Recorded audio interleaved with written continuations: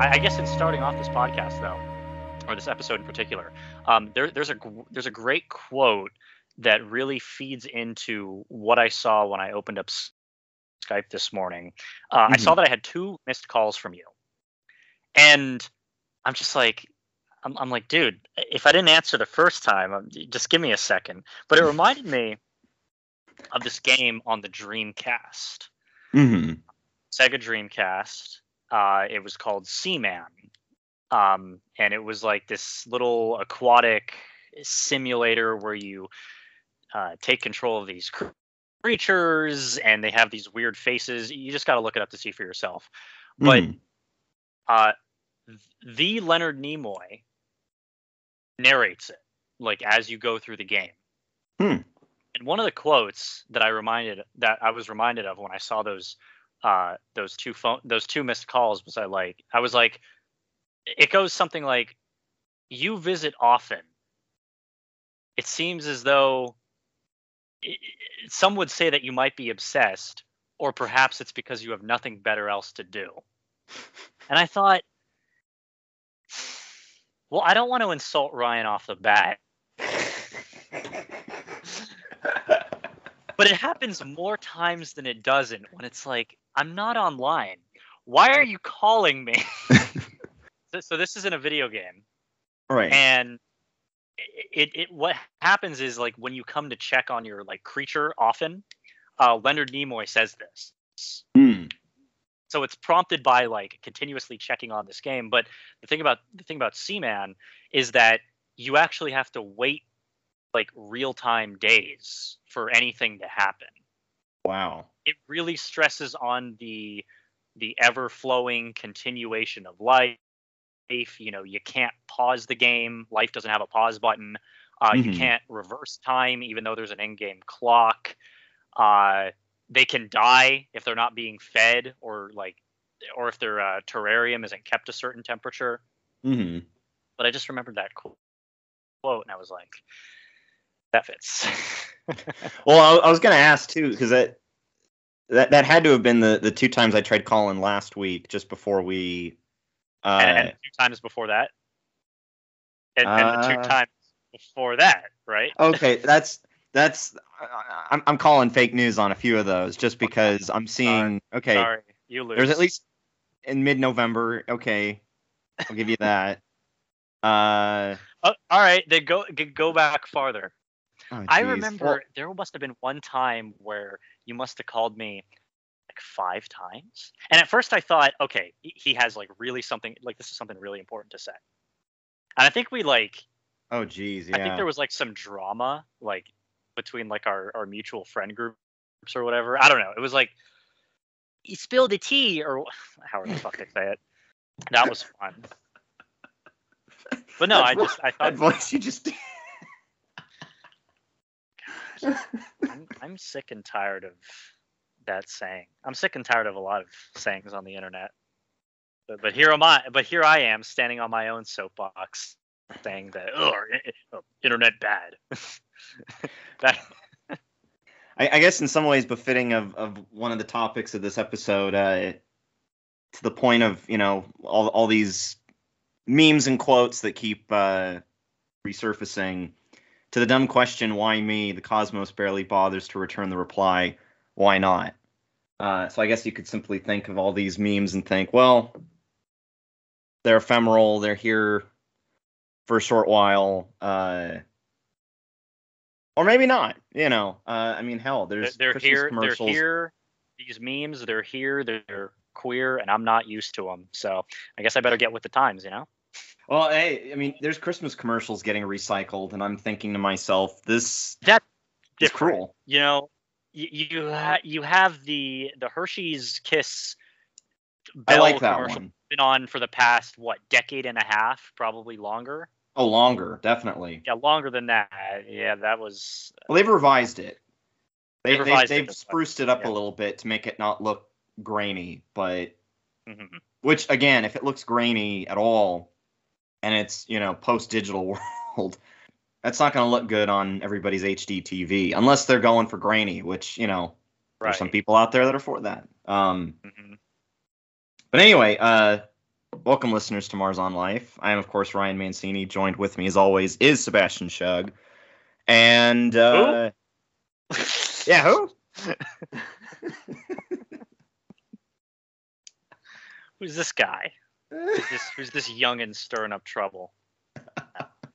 I just got off work. You got to forgive me. When you deal with, man, I love my job. I really do. Compared to my last job, which I don't think I really delved into. Let's just say in the most hindsighted way possible, this job is much better than the one that I had. And I guess it's because it goes by the definition of it being a big boy job finally. So, one of those things. It's a good step up, and at the end of the day, it's about seeing where it takes you. And especially these days when nobody knows what the next second is going to entail, arguably more so than, ever before, then you kind of, I guess, live more in the moment. I don't know. I guess, do you feel like you're living more in the moment, especially with the new job, or are you still just... Okay. No, see, I've always sort of lived for tomorrow, whether that be a security net or what is it? Safety net, security blanket. What's the terminology? I've heard it. Like I've heard it either way. Retirement or whatever.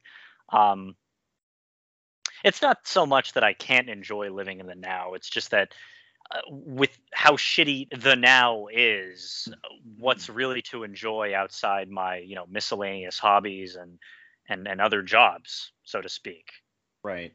And I think, I don't know, I think when you're sort of put in a position where, you actively spend time like on your own, like managing your finances or managing your time, it's one thing. It's one thing to look at what you have, like in the 24 hours of time that you do have, and say, oh, I'm going to do this. I'm going to spend this much on this. I'm not even taking into account the holiday season here because, my God, can we say credits and debits? Woo. But oh yeah, it's sort of two-pronged because you find yourself doing that, and when you get really caught up in doing that, you start to look at other people doing that as well, and then you start to think to yourself, well, they're doing it such and such way that I wouldn't necessarily do, or I would necessarily do. And I guess for a bit of background, I mean, my my career is finance, so it's hard to look at someone with my sardonic personality and be like, it's kind of a dumb purchase. That's kind of weird that they do that in the height of a pandemic, in the height of the greatest inflation since, and economic recession since 13 years ago. It's mind-boggling. And I'm not saying this as someone who's in a financial advisement position, because disclaimer, I'm not a financial advisor, as everyone is held at gunpoint on the internet to say. But you just kind of find yourself questioning what others pay for and like how it brings them joy and I guess fulfillment. I know exactly what you're going to say when I say this. It's very contrarian of me to say so because yes, it's interesting to sort of think the opposite of what everyone else thinks. But in the long run, I feel like it provides me with more groundwork of what not to do and how not to act. Yeah. When I, knock on wood, turn 30 and beyond. I guess when I'm categorized as like a real adult. Doing some reading, have we? Well, you did gift me a book, so I think it was only customary. Either that, or I take the Fahrenheit 451 route and just throw it in my fireplace. Aww. But I'm not gonna do that. You know what? How about you lay the foundation, and I will answer your questions as they come, because I'm sure you have loads, and I'm not finished with it, obviously. But Okay. Well, I guess to kind of start off, especially when people are wondering, and it shouldn't be any surprise given, number one, if people don't already know this, we record every Wednesday. episodes drop 2 days later. So if there's breaking news, oh well. That's something we follow up on the next week. There's that frontline journalism. Anyway, I guess you can't win them all. No, you can't. You can't. I mean, I'll put it this way. In the very beginning, like, I was very gung-ho about recording, getting home to edit, and then having it out the next morning. But as the pandemic went on, and not only just coping with the pandemic, but also just other things on my plate personally, but also trying to manage certain projects and various gigs that I've had in the last couple of years, it just didn't become as easy to do. Whereas I think I'm in a position now, which it's ironic. I say this, and here we are almost at the end of the season, and it seems way more manageable to just record, edit the night of, and theoretically have it out the next day. You never know, things could change. But anyway, back to my original point.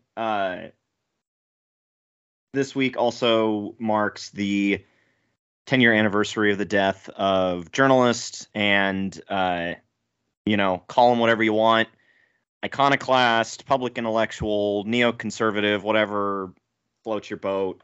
He was certainly an author and an essayist, but Christopher Hitchens passed away 10 years ago today, and he died from complications with esophageal cancer due to pneumonia.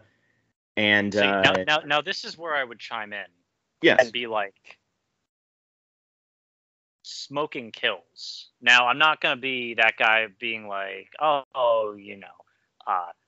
he fucking deserved to die because he smoked cigarettes. No, but it's one of those things where I'm just like, my mind was like, when I found out how he died, and I don't mean to interrupt, it's just a matter of like, and people still smoke.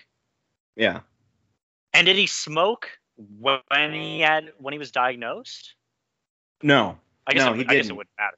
Oh, okay. Well, I guess. I mean, he quit on and off. Oh God. I mean, I'll put it this way. I know, he was born in 1949, so when he passed away, he was about 62, I believe, and so that meant a good chunk of his life he was smoking like a chimney. I know that he was kind of on and off after the start of the new millennium, but I also vividly remember that he had an article in the 90s, which I believe is in his essay collections called For the Sake of Argument, where he talks about basically defending smoking and drinking among teenagers. This was a man who covered everything from Mother Teresa's relationship with dictators to the war crimes of Henry Kissinger, to Harry Potter, to God, to the girl with the dragon tattoo, to George Orwell. Literally name a topic, and he more than likely referred to it or wrote about it. Interesting. Like he covered so much that, like, I was thinking about it this afternoon because I finished this morning I finished the most recent collection of articles that was actually just published last month, that he wrote for the London Review of Books, called A Hitch in Time. And it really just kind of blew me away how, and this is present in all of his essay collections, but it's also present in just all of his books in general, which, for people out there that want to know, he had his name attached to roughly, and this is a rough estimate because he wrote introductions to several books. So I'm just going to put it at around 40. It's probably way higher than that. I know my collection only is just shy of 30. But he wrote about just about any topic you can think of. And yeah, again, he was on and off with smoking the last 11 years of his life. It was in the summer of 2010. He was promoting his memoir, Hitch 22, which is, I think when you and I first met and you had asked me what my favorite book was, I know at that time it was Hitch 22. And it still holds up as a terrific memoir. I don't know yet if I would continue to say it's my favorite book of all time. It probably still is. Just because it's so rich in detail, and also just like it's not your average memoir, and yet you read it and you're thinking, this guy lived such a weird, wild, long life.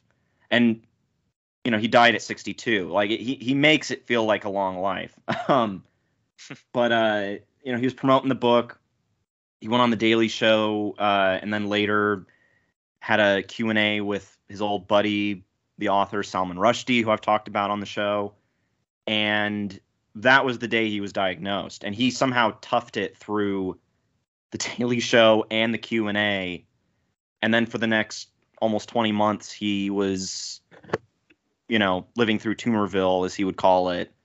Yeah, he also wanted to face the prospect of dying. And, you know, this was a guy who, again, he attacked sacred cows like the aforementioned Mother Teresa, which the book on her, you want to know what the title is for that one? I have a feeling you're going to tell me anyway. Pretty much. The Missionary Position. And it's a great read. You know, it was his first kind of critical work going after a public figure, followed by his great missive on Bill Clinton called No One Left to Lie To, which arguably applies to just about every post-World War II president. Literally every post-World War II president, now that I think about it. And then, of course, his book on Henry Kissinger. And, of course, then he talked about his beef with religion, with the whole concept of organized faith, which was my introduction to him. But he also talked about people that he admired, like Thomas Paine, Thomas Jefferson, George Orwell. And then at the end, he wrote about dying. And I unfortunately didn't get a chance. It's a short read. It's called Mortality. I didn't get a chance to read it today due to circumstances beyond my control, to somewhat quote the great journalist Hunter S. Thompson, who Hitchens in a lot of ways was compared to, even though they were radically different people. Both loved their cigs and drinks, I will say. I'm not gonna name the name of the article just because I don't want to get slapped with being called discriminatory, but let's just say he uses a very English term to refer to cigarettes in his article. Yeah. So I'm not gonna go so far as say it, but yeah, I mean, he left behind a huge body of work.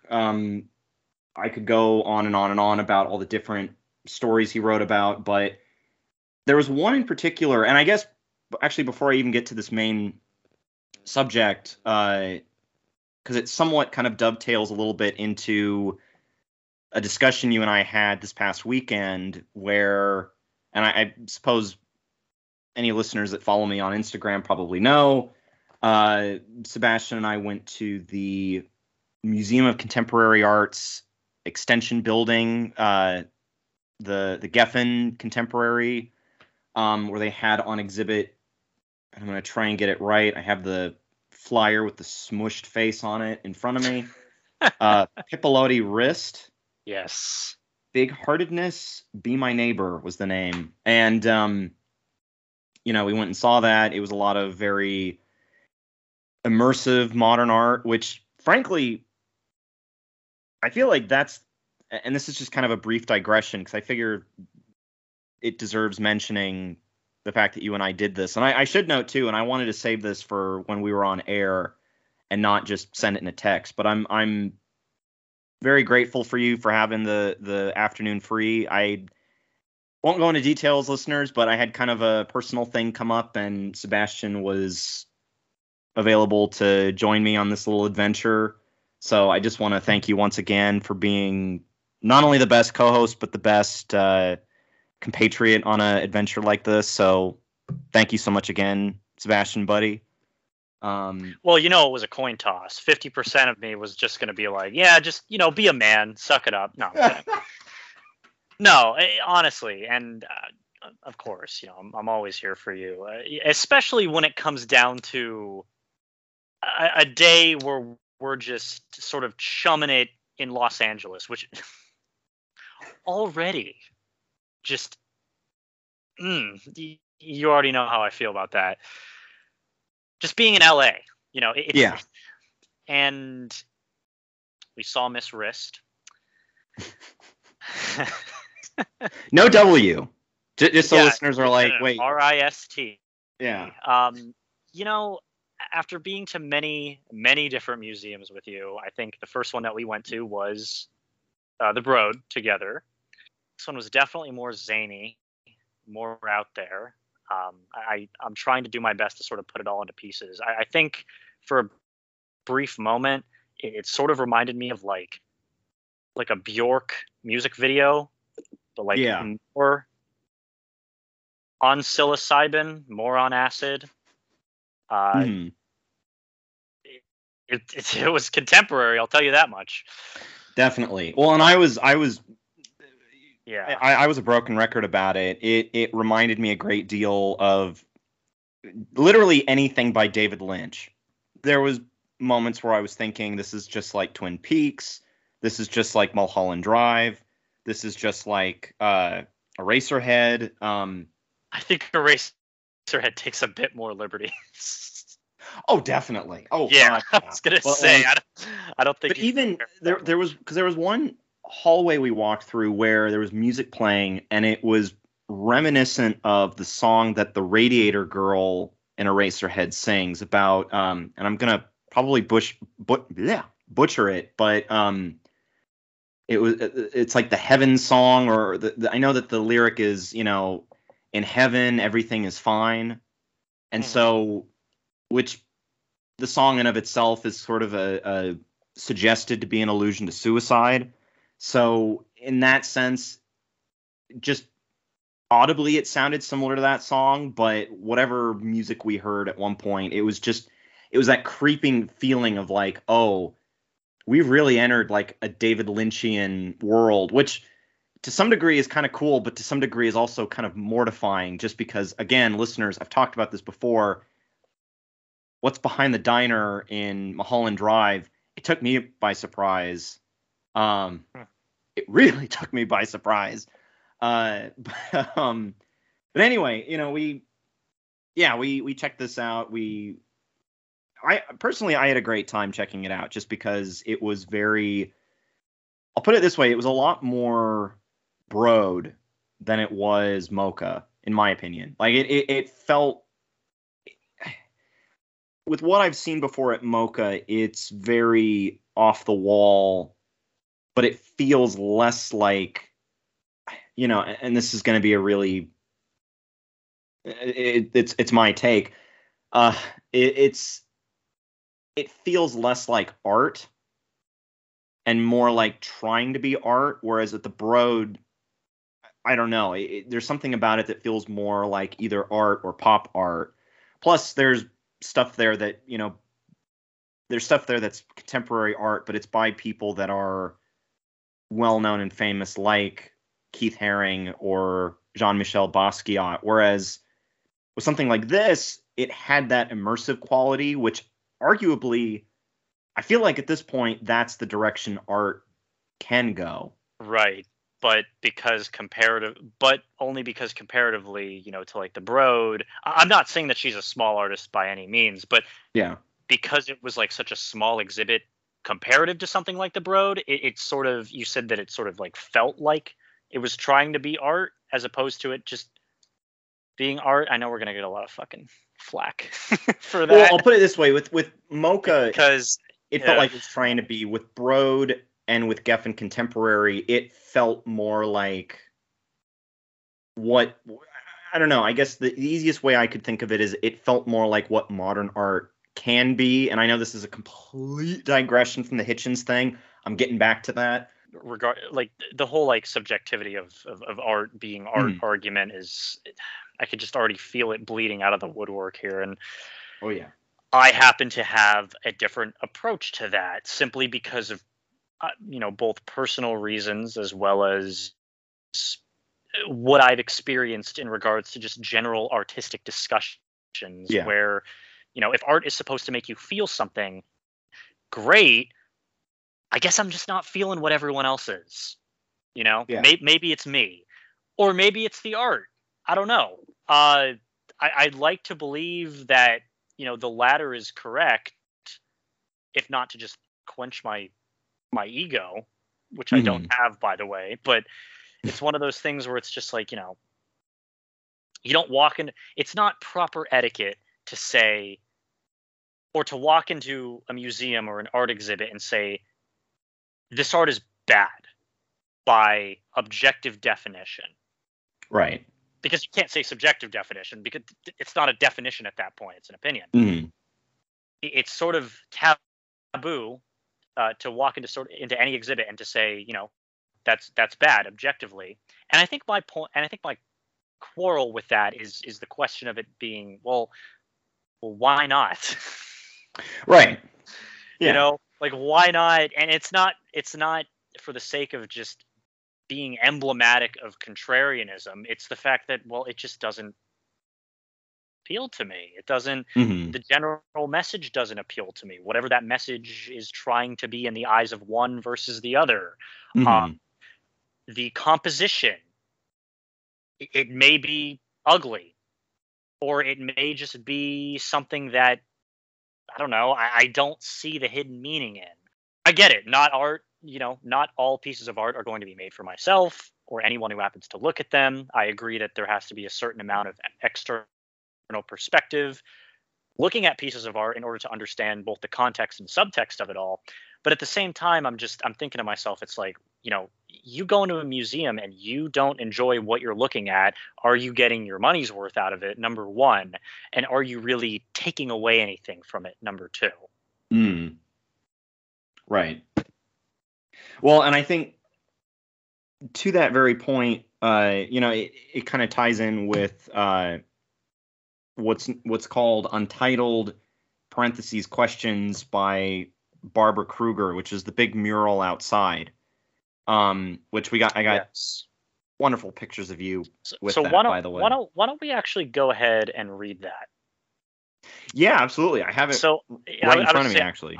I have it, but if you want to read it, feel free. Oh, I think my pictures got cut off. So go ahead and read it. Okay. So it to kind of give context, since it's a visual thing and this is a podcast, Mocha at the Geffen Contemporary, which is in the corner, this whole thing is meant to resemble a U.S. flag. So where it says Mocha Geffen Contemporary, that's in the blue star portion. And then the actual questions that are emblematic of the title would make up the stripes, the white stripes of an American flag, where it says, who is beyond the law? Who is bought and sold? Who is free to choose? Who does the time? Who follows orders? Who salutes longest? Who prays loudest? Who dies first? Who laughs last? And mind you, this was done. Oh, this is hilarious. Oh, that's interesting. This was supposed to be up until November 2020. Here we are, December 2021, and we saw it. Interesting. Oof.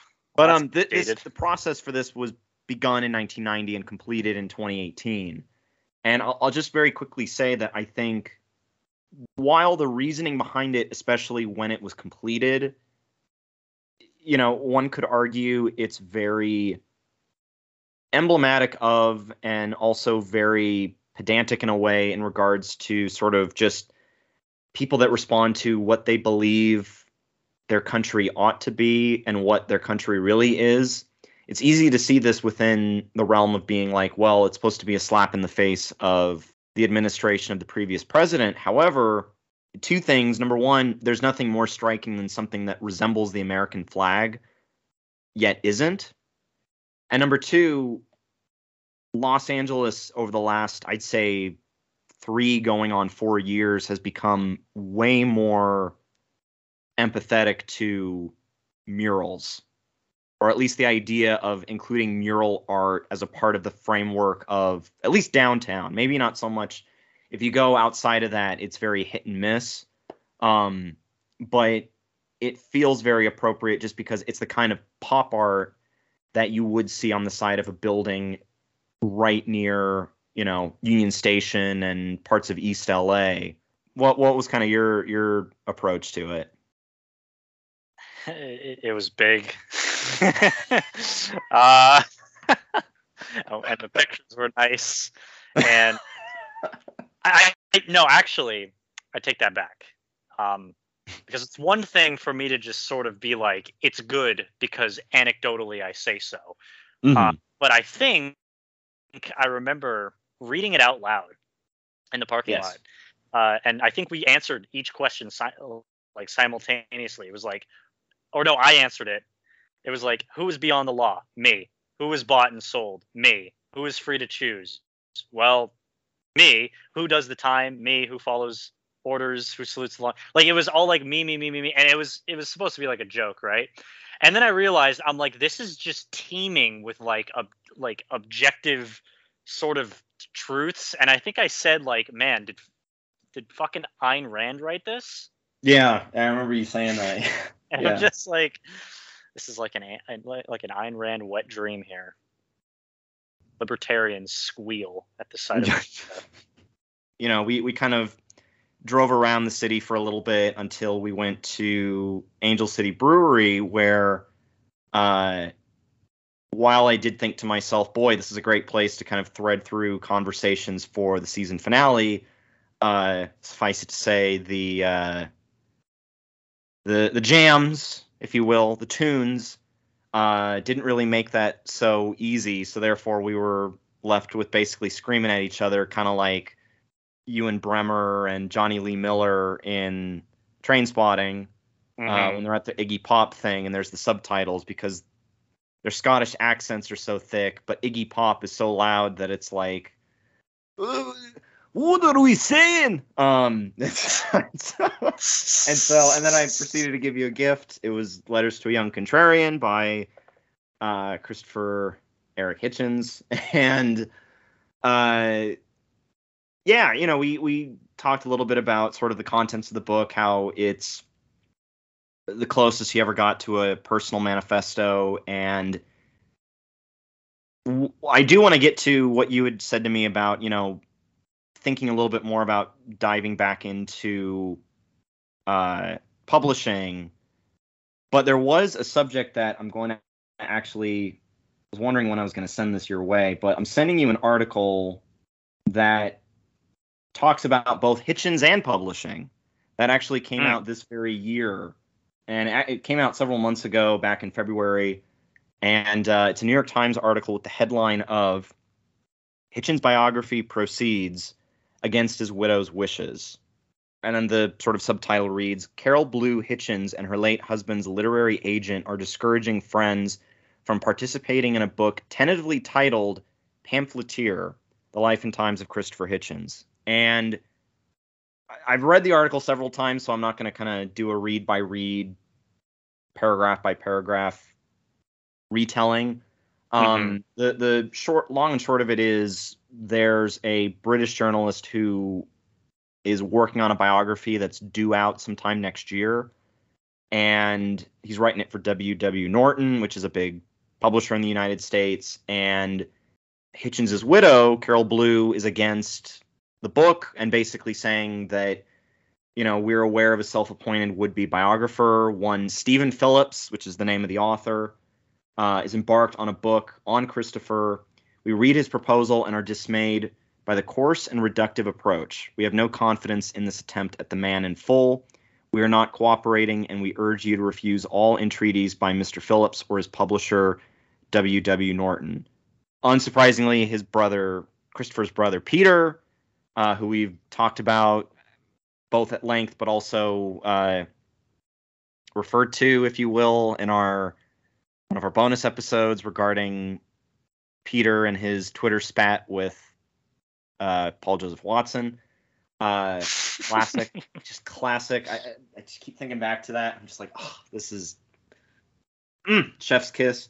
But Peter is all in favor of it, just because he essentially figures that if there was anybody to have a biography out by now, it would be his brother, because like he understands his brother's legacy. Yeah, it's his brother, but he also does understand that, like, yeah, he means that much to people online, and I've gotten a ton of flack over the last 10 years since his passing clearly he deserves a biography. It's something that people that are fans of his are going to gobble up. And admittedly, I'm looking forward to it. I'm also looking forward to, there's actually a book coming out early next month. Well, okay, technically the last day of the year, but it'll be out like first week of January, technically, by Ben Burgess, who's a great podcaster and YouTuber who has his own kind of pseudo-philosophical / political take on what Hitchens got right and where he went wrong and why he matters, which is actually the subtitle of the book. But essentially the whole article talks about how, and it's been expanded upon elsewhere, like in The Nation and blogs online, about the whole concept of unauthorized biographies and how, at the end of the day, that's what this book will be if it doesn't have the sanction of, or it doesn't have the support of the family. Therefore, without anything that direct, minus family members, that aren't part of this guy's direct family, like his wife and kids. And potentially, I don't know, but potentially without any help from friends of his, like Salman Rushdie, Martin Amis, Ian McEwan, all various authors that he was dear friends with throughout his life. I guess, what do you think about sort of this? And in a lot of ways, it's kind of a new frontier in biographies now, of publishers going out of their way to have a biography that isn't approved by the family of the subject, but they still want to go ahead with it anyway. And I know this was done with the recent biography about Nipsey Hussle, which is also a really good read.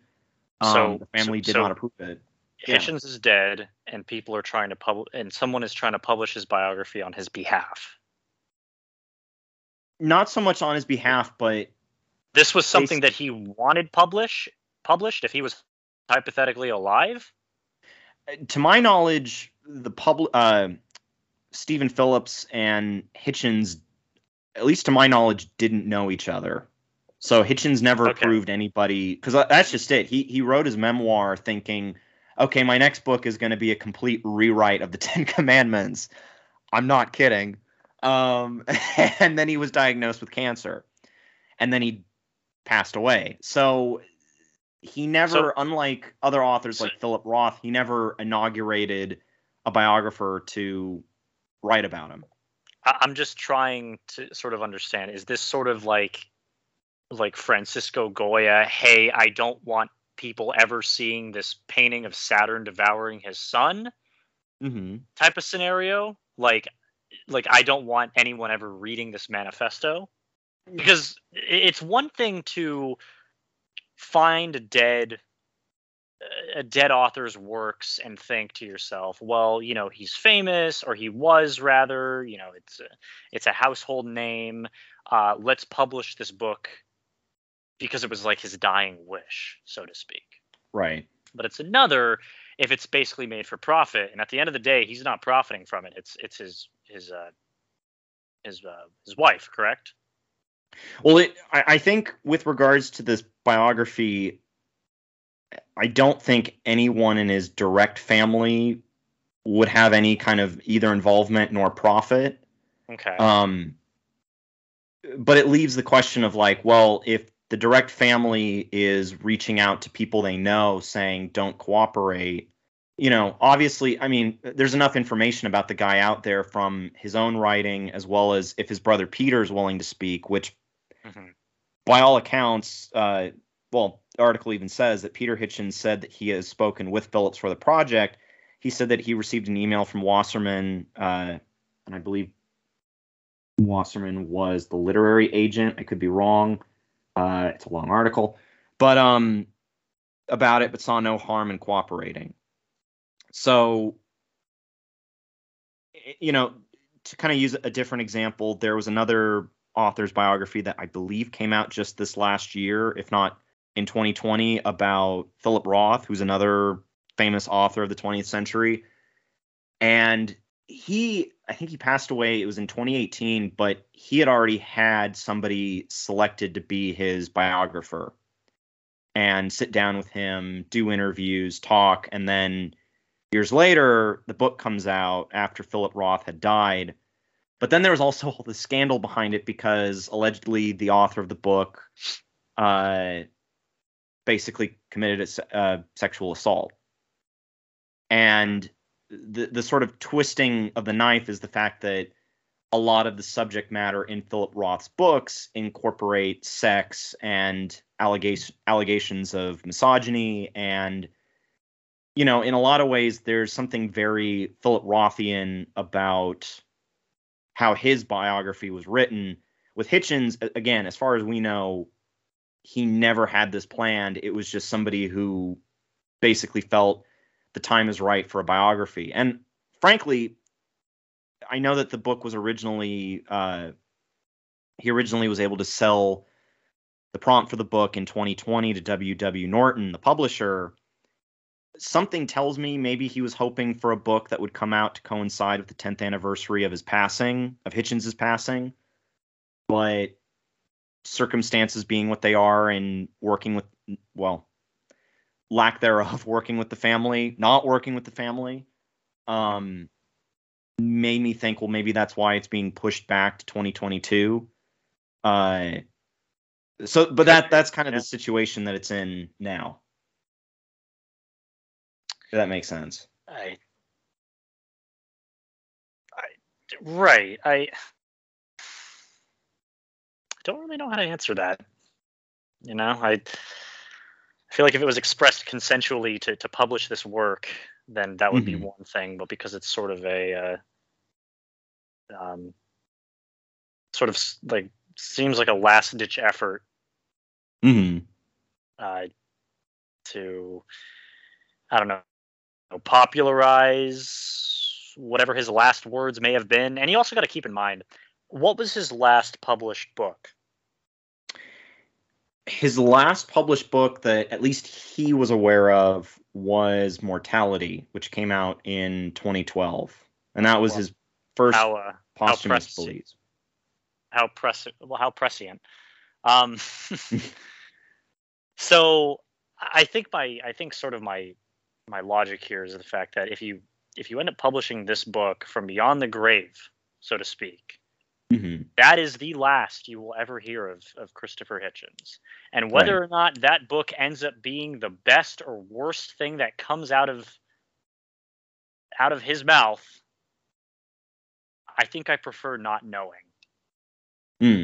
I would rather keep it ambiguous. If Mortality is as good of a note as you say it is, or as appropriate of a note as it was to go off on, then why risk it, so to speak? Because there have been, I mentioned Hitch in Time, which came out last month. There have been at least, including that and Mortality, there have been at least 5 books since his passing.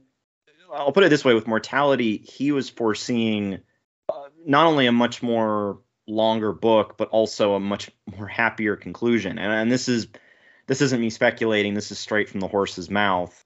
It's what he and his wife wanted. Unfortunately, things didn't turn out the way they did, and so therefore, it was his last book technically.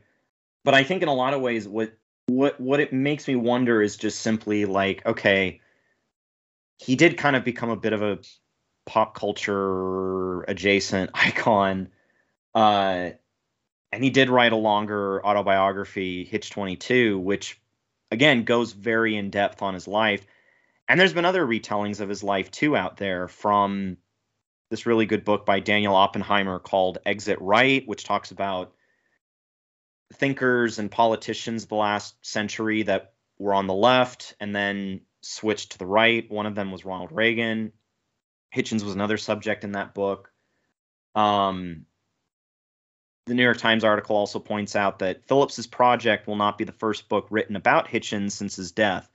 In 2016, Larry Alex Taunton, an evangelical writer, published The Faith of Christopher Hitchens, the Restless Soul of the World's Most Notorious Atheist, in which he wrote that Hitchens was open to believing in Christianity a claim he based primarily on conversations he had with Hitchens during 2 long car trips, which, and this is now me speaking, everybody has read into that and thought, yeah, that doesn't sound like the guy we know.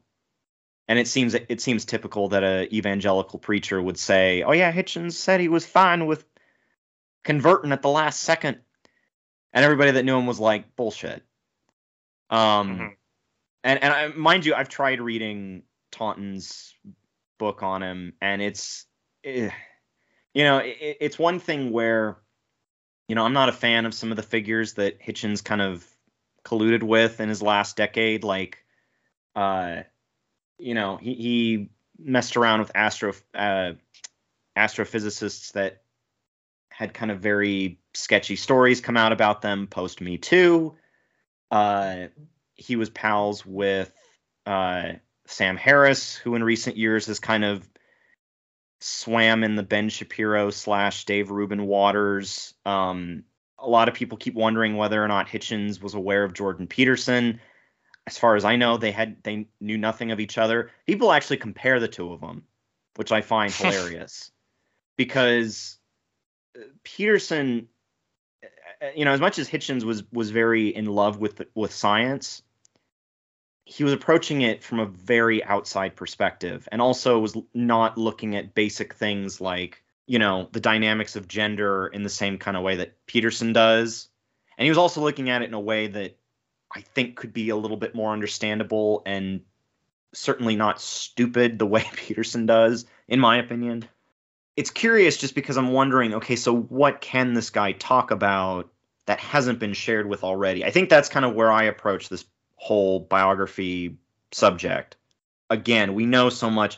There's a whole thing out there that Hitchens would talk about called YouTube, or as he would call it, MeTube. The reason why he would call it that is because he'd be like, wow, I don't remember all these videos of me, and yet here I am. Right. So, which is fair. Like, so in that sense, you get a good understanding of the guy and his views and what he had to say about other sacred cows like Bill Clinton, Princess Diana, George Bush, Mel Gibson, if you will, God, literally anybody, and Barack Obama. When it comes to the whole standpoint of an unauthorized biography, there's enough people out there that go out of their way and write this stuff, and it still gets published.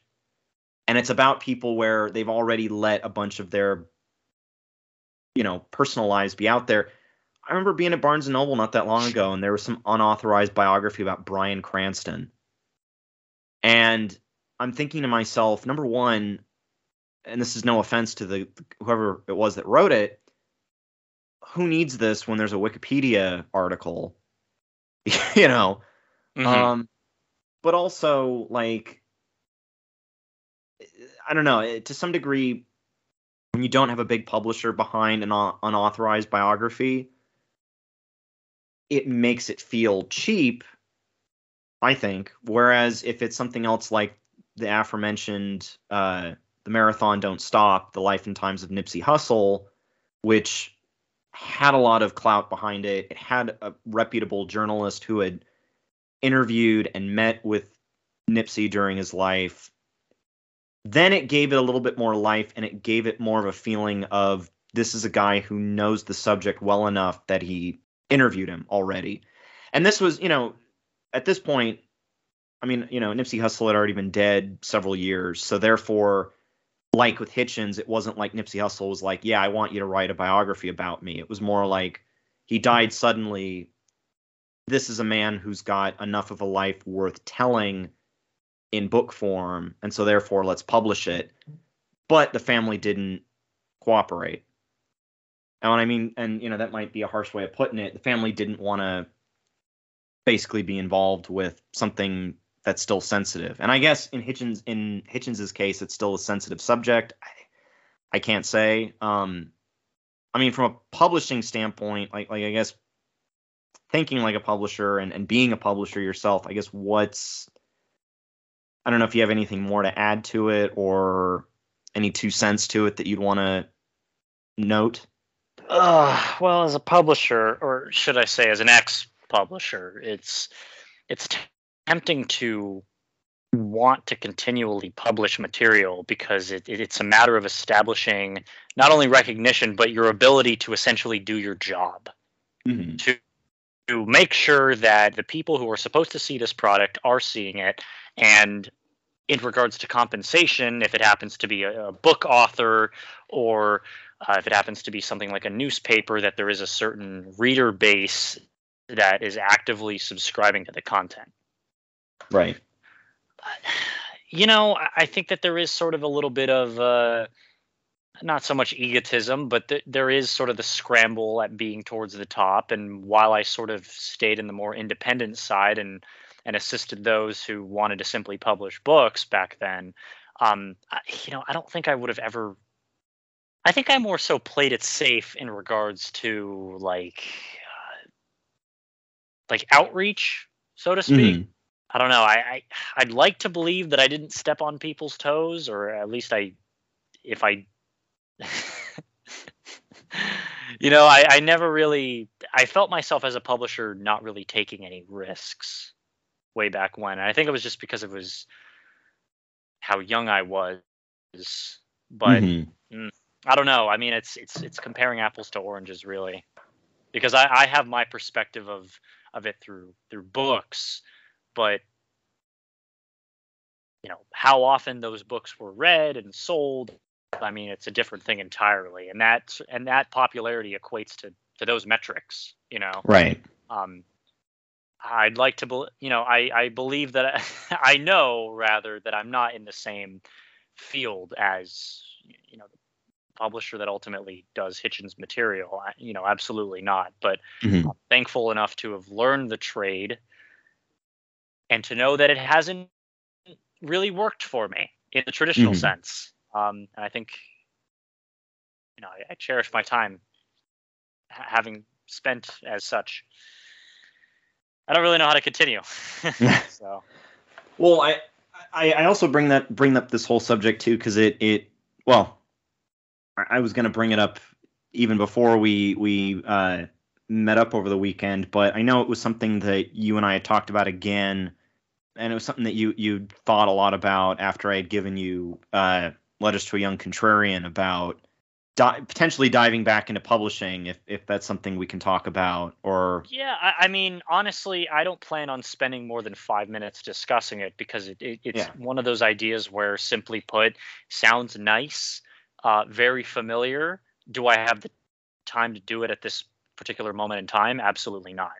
Right. Um, and to the fact of the matter is that, having done the math, having looked over the books, and having faced myself in the mirror and understanding what works and what doesn't, the past 7 years spent publishing yielded far less than what my expectations of it were. Mm. Okay. And something comparative like YouTube yielded far more in a shorter amount of time, in 1/7 of the time frame, Mm. and have provided me with this small but yet growing community that I wouldn't trade for the world. So it's one of those things where it's just like, okay, maybe the thing that I thought that I really wanted to do for the rest of my life, maybe that doesn't have to work, and that's okay. It's fun to look back at the past, but it's always practical to see what didn't work and to know how Right. to improve it. If there's anything that I put out nowadays, it would be through other means of publishing.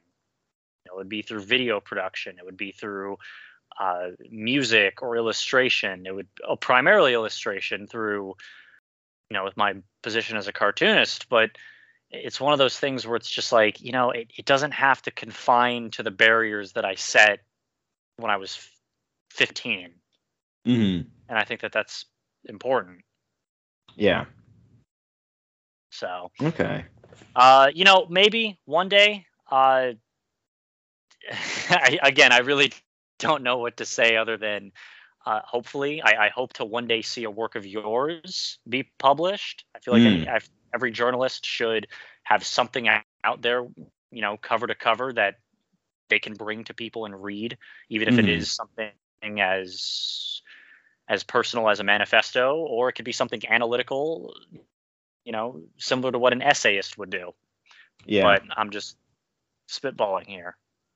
With some authors, like their very first book can be, well, I guess more specifically journalists, it could be anything from, I know Mark Leibovich, who writes with New York Times Magazine, his first proper book, I guess you could say, was sort of about the ugly Hollywoodness of Washington, D.C. circa 2012, 2013. That's certainly a lot more inside baseball than most people's first books, but hell, it could be something as simple as like what I guess you could say it was his first proper book. It wasn't the first time he had his name published in book form, but I know Hitchens' first book was about Cyprus, which, as I've mentioned to you before, was sort of like he was very, very much an internationalist, and Cyprus was a subject that he focused very closely on, to the point where, he fell in love with the country. His first wife was from Cyprus, so, it became something very personal to him. In that respect, that doesn't mean my first book is going to be about Brazil, but it's a possibility. Not to put you on the spot, but I'm just tantalized and curious what you think of Letters to a Young Contrarian so far. Unless you're like a couple pages in which case that's okay. So far I can see why you gifted it to me. And if anything, if this is an official declaration on air, it would be something that, in regards to my personality, being sardonic and sarcastic, while at the same time being analytical and humorous, at least I like to think so. It's something that I want to double down on. Because why am I going to let anyone else tell me how to live my life or how to react to certain circumstances, or, God forbid, handle discrepancies in my life aside from how I'm used to living? Hitchens essentially says that this is okay, and that it's a reaction, it's a natural reaction that many people ultimately don't have.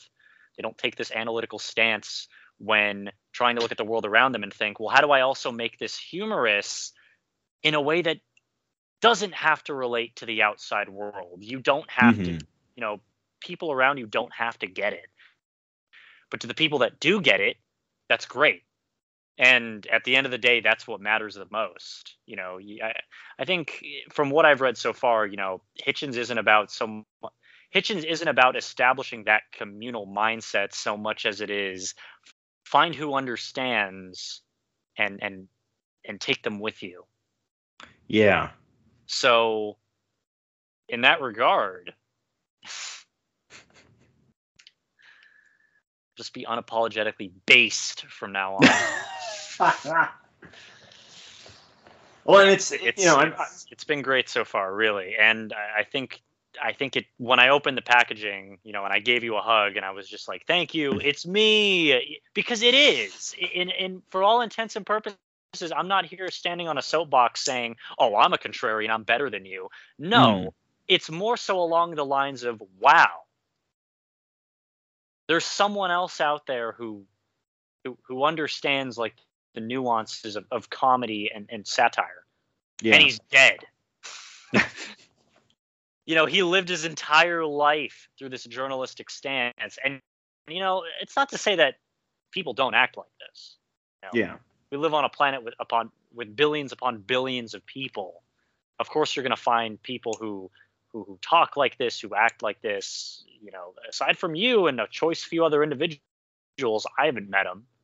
Mm-hmm. Okay, so it's one of those things where this works. It's worked for someone, and whether or not my life turns out exactly the way his has, which it hasn't, of course, I find solace in knowing that those adaptations and those life experiences, they can lead into what Hitchens tells me, or what Hitchens is advocating for and I was going to say perspectivizing, but that's not a word.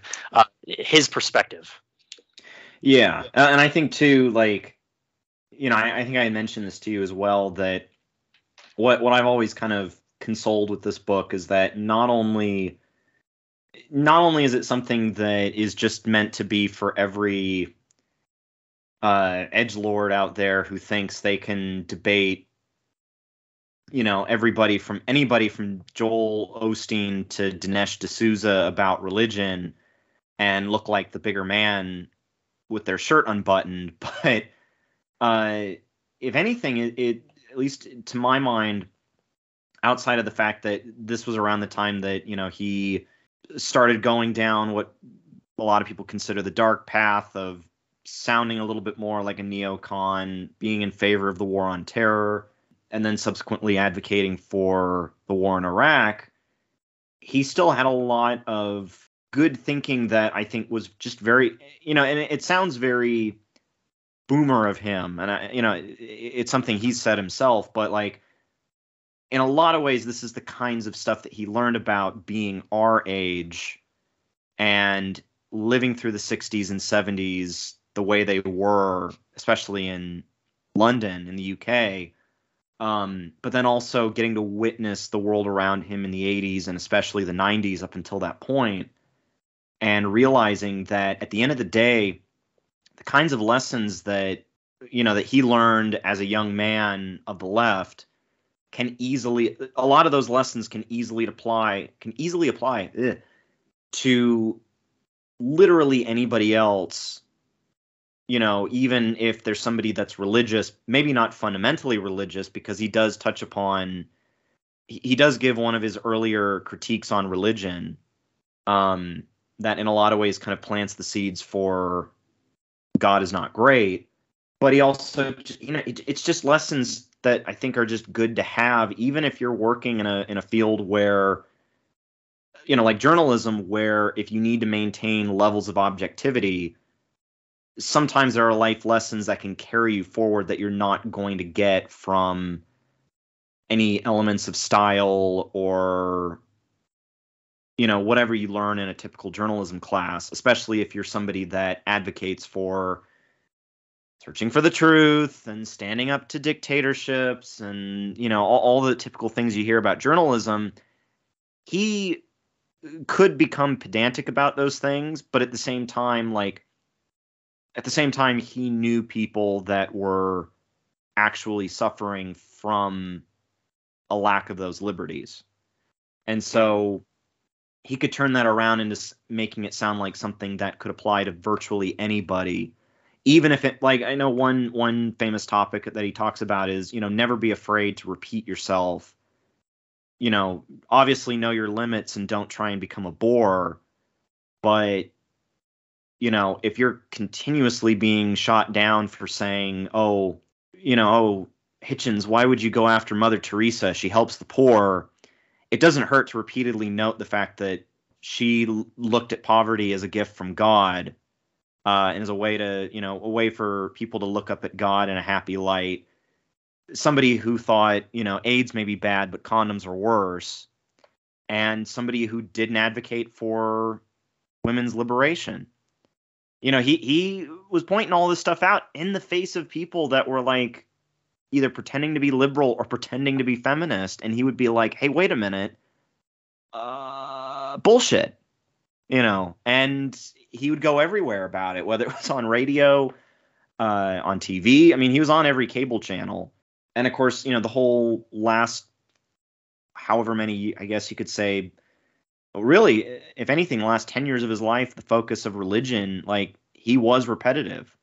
There are so many times I can hear the phrase celestial North Korea, and I'm thinking to myself, oh, yeah, I know who said that. I know where that comes from, especially if I hear it from somebody else, because I'm thinking, oh, yeah, I know who said that 1,000 times in debates and interviews and God knows how many TV appearances. So, but anyway, yeah, I mean, I think you'll enjoy it. And if anything, out of all of his books, I think that one, especially for you and I think is most applicable. Because yeah, I mean, his sense of humor, how he attacked subjects, it's something I think you and I can definitely relate to, and think, oh yeah, finally somebody else, you know. So, contrarianism, it's a double-edged sword, because while you can talk about it all day and feel morally superior after having said so, it really does drain you. I think I'm going to go take a shower. So if there's any last remarks, I started this whole discussion. So, well, I didn't start it. I just gave a half-assed intro and I called it a day. Any closing remarks? he actually did do some stand-up in the 90s, which is actually pretty funny. I guess I'll leave it on this very note, how he was a big fan of long jokes. There's these two vegetables, they're kind of like two heads of cabbage, and they meet up with each other and they start hooking up. They go on dates, what have you. Time goes by, they develop a relationship, they start to love each other. Next thing you know, they're getting married. And, they get married, obviously, a kid comes forward, or a kid comes from the marriage, and at some point, the kid is playing out in the front yard. The kid, Cabbage, is playing out in the front yard. And hopefully I'm not confusing this with onions, because I want to say he was talking about onions, but I'll stick with cabbage. And the child Cabbage is playing out in the front yard until all of a sudden the kid Cabbage wanders out into the street and is struck and run over by a car. And so the two heads of cabbage are like, oh no, our child. And so they take their child to the hospital. And they're in the waiting room and they're thinking, oh no, is he going to be okay? I hope he's going to be okay. The doctor comes out. Doctor, is our dear child going to be okay? And the doctor comes out and says, well, the good news is your child is going to be okay, but he's going to be a vegetable for the rest of his life. I'm ending the call.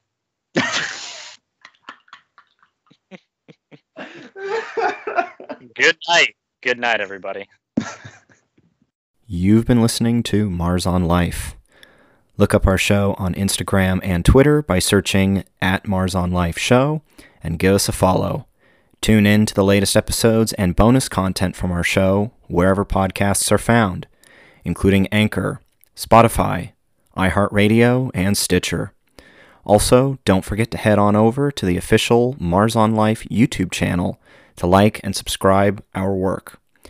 This show's artwork, Happy Mars, is by Zachary Urberick, while our intro and outro is Space Explorers by Kevin MacLeod. Once again, I am Ryan Mancini, and my co-host as always is Sebastian Shug. If you keep going, you'll make it to Mars.